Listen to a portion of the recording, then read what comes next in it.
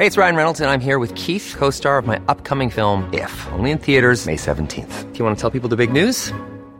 All right, I'll do it. Sign up now and you'll get unlimited for $15 a month and 6 months of Paramount Plus Essential Plan on us. MintMobile.com/switch. Upfront payment of $45 equivalent to $15 per month. Unlimited over 40 gigabytes per month. Face lower speeds. Videos at 480p. Active Mint customers by 531.24 get 6 months of Paramount Plus Essential Plan. Auto renews after 6 months. Offer ends May 31st, 2024. Separate Paramount Plus registration required. Terms and conditions apply if rated PG. 2023 barangay elections. Elections are again upon us. It means there is a frenzy for getting a government position of power, for which there are already a number of killings of candidates, as well as violations of election rules, from premature campaigning to posting election materials in forbidden places, even vote buying, to candidates with innate disqualifications, i.e. relatives already in office of the same level, non-residents running where they should not, some with criminal records even. Why?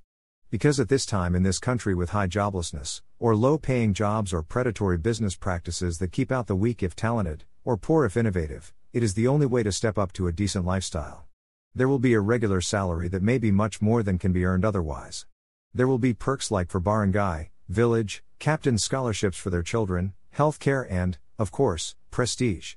These can be turned into more earnings from sub rosa favors for those who need them, or outright extortion, of which local governments have sadly earned a reputation when it comes to businesses locating in their areas, and all other kinds of creative ways to enhance income. So much so that what is clearly visible is that political figures are well off, have reached top income levels, own a lot of property in their areas of political power. They can be models for the ambitious and unscrupulous despite the constitutional article that says public officials must live and reflect simple lifestyles. A dead letter, indeed.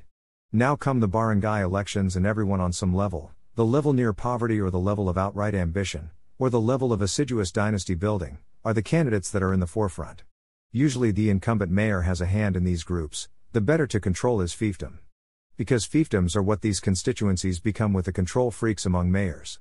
In Mandaluyong, where I am an officer of a small homeowners association, we have had the various groups of candidates presenting their platforms and themselves as part of their house-to-house campaigning.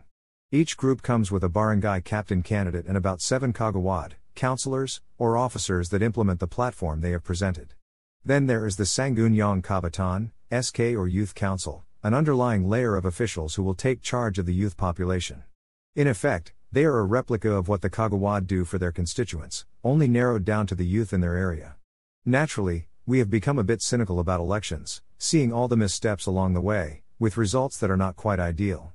Therefore, our expectations, if any, were low. However, I must say we were pleasantly surprised. The first group consisting of the incumbent barangay captain who is young and on his second term out of a possible 3 and has performed admirably, considering the problems in his barangay, which is one of the largest slums in Metro Manila. Mandaluyong has the highest population density in the metropolis. Once known for its pristine creeks and greenery, these creeks are now gone after they were built over or became polluted. Trees are being decimated with ever more condominiums for the rich and middle class while low-cost housing is negligible. There are no parks to speak of or open spaces to breathe the open air, possibly polluted from the density of traffic. Meanwhile, Mandaluyong City Hall, without taking into consideration the environmental conditions of the city, is bent on urbanization which will drive out even middle-class families that have been here before World War II, as they are lured by high real estate prices or oppressed by high rises around them that take away their light, increase the traffic and in general make for a deterioration of their living conditions. But back to our candidate, an organizer and a practical-oriented executive who is prompt to answer calls and complaints. His kagawad are a balanced group of traffic managers, legal aid personnel, experienced local administrators, including those who will take charge of health concerns and seniors, animal welfare and sports. The SK candidates were even more impressive. They are working students or persons who have college degrees ranging from business administration to computer engineering, to political science students. This one was valedictorian of her class, to an apprentice in aircraft maintenance mechanics. And they all come from the working class. Each kagawad spoke about their backgrounds, their platforms for the areas they have chosen to serve in. We were very impressed. We saw idealism and capability. They are at the beginning of their careers in public service. Will they keep the course or will the powers that be divert them? Then came the second batch of candidates, from barangay captain and kagawad to the Sangguniang Kabataan. We thought we had seen the best or the better from the first batch. But this one was equally impressive.